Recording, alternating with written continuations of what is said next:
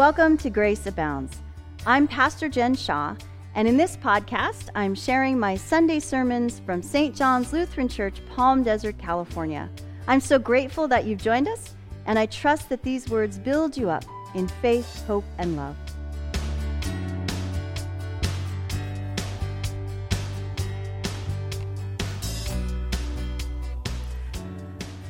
According to church tradition and solid historical and archaeological evidence, these rocks are the remains of the house of St. Peter the Apostle in the city of Capernaum near the Sea of Galilee in the Holy Land. It was in this house that Peter lived when Jesus called him and his brother Andrew and their fellow fishermen to follow him and fish for people. In this house, Jesus healed Peter's mother-in-law. Jesus taught Peter and the other disciples in this house. These rocks that built Peter's house are still standing 2,000 years later. And so is the church, built on the rock of Peter and the other disciples in the household of God, whose cornerstone, firm foundation, solid rock, is Jesus, the Messiah, the Christ, our Savior and Lord. As Peter declares in our gospel reading from Matthew 16. By this point in the gospel narrative, Peter and the other disciples have been with Jesus for a while now, learning from him how to be like him, how to do what he did, how to teach as he taught, following him from place to place as he traveled throughout the region of Galilee, proclaiming the good news and doing the good work of God. They were with Jesus as he taught about life in the kingdom of God in the Sermon on the Mount. Do to others as you would have them do to you. Love your neighbors and your enemies. Don't worry about tomorrow, because God cares for the lilies and the sparrows, and God cares for you. And at the end of this sermon, Jesus tells his listeners that those who hear his words and act on them are like a wise man who built his house upon the rock, which did not fall when the winds and the rains came. The disciples were with Jesus when he healed a man who had leprosy and a woman who touched the hem of his garment, when he fed thousands on a hillside with 5 loaves of bread and 2 fish, when he calmed a storm at sea. These disciples have experienced the powerful healing compassion of Jesus. And then, in the midst of his public ministry, Jesus takes his disciples about 40 miles north to the city of Caesarea Philippi in what is now the Golan Heights. Caesarea Philippi was named by Philip, the governor of the region at the time, after himself and Caesar, the emperor of the Roman Empire. It was a center of Roman culture and commerce, a place where the refrain, "Caesar is Lord," would often have been heard. A place where power and money, false gods, and brutal emperors were worshipped. And in clear contrast, it is in this city that Jesus asks his disciples, "Who do people say that the Son of Man is?" Son of Man is a title Jesus uses throughout the Gospels when referring to himself. And the disciples respond, "Some say John the Baptist, Elijah, Jeremiah, one of the prophets." And Jesus does stand in the long line of faithful prophets who spoke the words, the teachings, the promises of the Lord. Isaiah, for example, who spoke words of comfort to the people of God as they were still recovering from a series of devastating defeats at the hands of rival nations. In Isaiah 51, Isaiah reminds them who the Lord God is and who they are as the people of God. Isaiah encourages them to look back to the rock and the quarry from which they were formed, a metaphor for Abraham and Sarah, the ancestors of the people of Israel, forebearers in faith who trusted in the Lord and followed where he led. The couple whom God blessed with a family to be a blessing to all the families of the earth. Isaiah encourages the people to listen to the assurance of the Lord, that the Lord will bring restoration. His deliverance will come. His light will shine on all peoples. His salvation will have no end. Isaiah reminds the people that God has been with them for millennia and is with them right now and will be with them always. A reality embodied in Jesus Christ, the God of all creation in the flesh, who is a prophet, and so much more. And so Jesus presses his disciples. He asks them again, this time making it personal. But who do you say that I am? If a friend asked you that question this afternoon, who would you say that Jesus is? Peter responds, you are the Messiah, the Son of the living God. In a moment of divine inspiration, Peter declares that Jesus is Lord, the Savior of the world, the one who gives us life now and forever. Peter declares who Jesus is, and then Jesus declares who Peter is. Jesus gives Simon Peter that new name of Peter, from the Greek word for rock, Petros. Jesus renames Peter as the Lord renames people, that he gives a new identity for mission, commissioning them to tell people who the Lord is and love people as the Lord does and build up the Lord's beloved community. Abram and Sarai became Abraham and Sarah. Their grandson Jacob became Israel. The Pharisee Saul became the apostle Paul. Now, there is some debate as to whether the rock upon which Christ will build his church is Peter himself or Peter's declaration that Jesus is the Christ. Our Roman Catholic friends generally believe that the rock is Peter himself, that Peter's ministry and office form the foundation of the church. Peter is the first bishop, the first in a long line of apostolic succession that leads right up to Pope Francis today.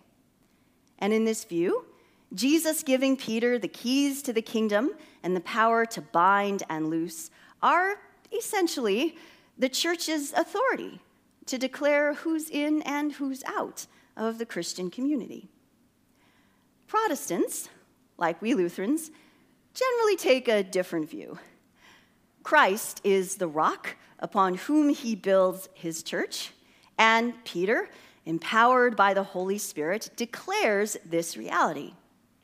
In this view, Jesus giving Peter the keys to the kingdom and the power to bind and loose is Jesus commissioning Peter to declare the good news that Jesus Christ has set us free, loosed us from sin and death, bound us together in his wondrous love, opened the doors to the kingdom of God to all people. As Peter does in his powerful Pentecost sermon, in his testimony at the Council of Jerusalem, in his leadership of the early church. Despite all his faults and failures, Peter does what Jesus called him to do: feed my sheep. It might also be that Peter represents those first disciples and all disciples who place their faith in Jesus Christ and lead others to faith in Jesus. Jesus is the cornerstone, and Peter is the first of billions of building blocks who form the church, living stones in a living structure that spans for thousands of years across generations all over the globe, building each other up in faith and hope and love. The church is not a literal building, not an institution, not an organized religion. The church is us, the community of Jesus Christ, the followers of Jesus who come together to hear the good news and care for each other and go out to tell the good news and care for others. The community called to know Christ and make Christ known together. The Greek word for church is ekklesia. It's why the study of the church is called ecclesiology. It's from the Greek root ek, out, and klesia, called. The church, we, are the community called to live differently than the destructive patterns of the world around us in ways that are good and healing and life-giving. As the Apostle Paul reminds the church in Romans 12. In Romans 12, Paul shifts the focus of his letter. In Romans 1 through 11, Paul proclaims the truly good news that we are all sinners, saved by grace through faith in Jesus Christ, that we and the whole creation will, in the fullness of time, be redeemed, that nothing can separate us from the love of God in Christ Jesus our Lord. And then, in Romans 12 and following, Paul encourages us to live out our faith in relationship with God and each other. What it means in our everyday life that we are saved, our fitting response to the grace of God. Therefore, Paul writes, by God's mercy, offer your whole being in dedicated service to the Lord, a living sacrifice. Those two words together would have sounded odd to Paul's first listeners, who, when they thought of sacrifice, would have thought of the killing of animals that took place at a particular place, like the temple, for example, and at a particular time during worship. Paul is inviting the church to transcend this understanding. Authentic worship of God is not limited to 1 hour on Sunday morning, as vital and beautiful as our worship together is. Authentic worship of God also takes place every single day of the week, Monday through Sunday. Whatever your circumstances, whatever your profession, whatever you do, do it all to the glory of God and for the good of this world God so loves. And this includes, as Paul continues, living and speaking and acting and thinking differently than the society around us. Do not be conformed to this world, to this age, but be transformed by the renewing of your mind, so that you may discern what is the good and gracious will of God. I am grieved by the ways in which the church in our context has acquiesced to the divisive, fear-based, thoughtless, partisan politics of our society. We are called to be different than that. We need to honestly ask ourselves, if we spend more of our time and energy and reflection and conversation on any given political leader than we do on Jesus Christ, we need to remember that our hope, our identity, our security, are not in any political leader or political party or political ideology. They never have been, they never will be. Our hope, our identity, our security is in Jesus Christ the Lord, our rock and our Redeemer, the Savior of the world. We need to think with a sober judgment, as Paul encourages us to do. Reason based in faith, guided by the Holy Spirit. Not listening to those voices that would make us think more highly of ourselves than we ought. Richard Rohr puts it this way: life is not about you. You are about life. But also not listening to those voices that would make us think less of ourselves than we ought to.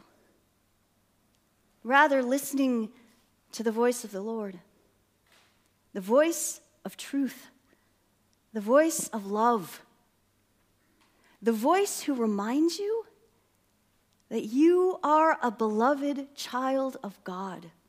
You are not alone in this. You have dignity and value and worth. You have gifts to share. We all do, as Paul writes. And all our gifts are different, and all our gifts are significant, and all our gifts are needed for the building up of the body, the community, the church of Jesus. Now, there are ways in which the rock metaphor falls short, as we experienced here in the Coachella Valley with the storm last week. That rocks and things made with rock can be worn down and moved and washed away when the winds and the rains come. Monday morning, after the storm had passed, I walked out to the Bear Creek Canyon Trail, a few blocks from my house in La Quinta, thinking that it would be a rare opportunity to see running water at the base of the levee, which I did. What I didn't expect to see was those massive chunks of concrete and asphalt that had been displaced by the storm. Now, there may come a time when the rocks on the Bear Creek Canyon Trail are worn down by the elements. There may come a time when those rocks that built the house of St. Peter no longer stand. But the church will. The people of God, Abraham and Sarah, Isaiah and Israel, Peter and Paul, you and me, will endure, will survive, will live. Because the Lord will fulfill his purpose for us, and his steadfast love never ends. Because the salvation of the Lord is forever. Because Jesus, the Christ, the Messiah, our Savior and Lord, is the solid rock on whom we stand. Amen.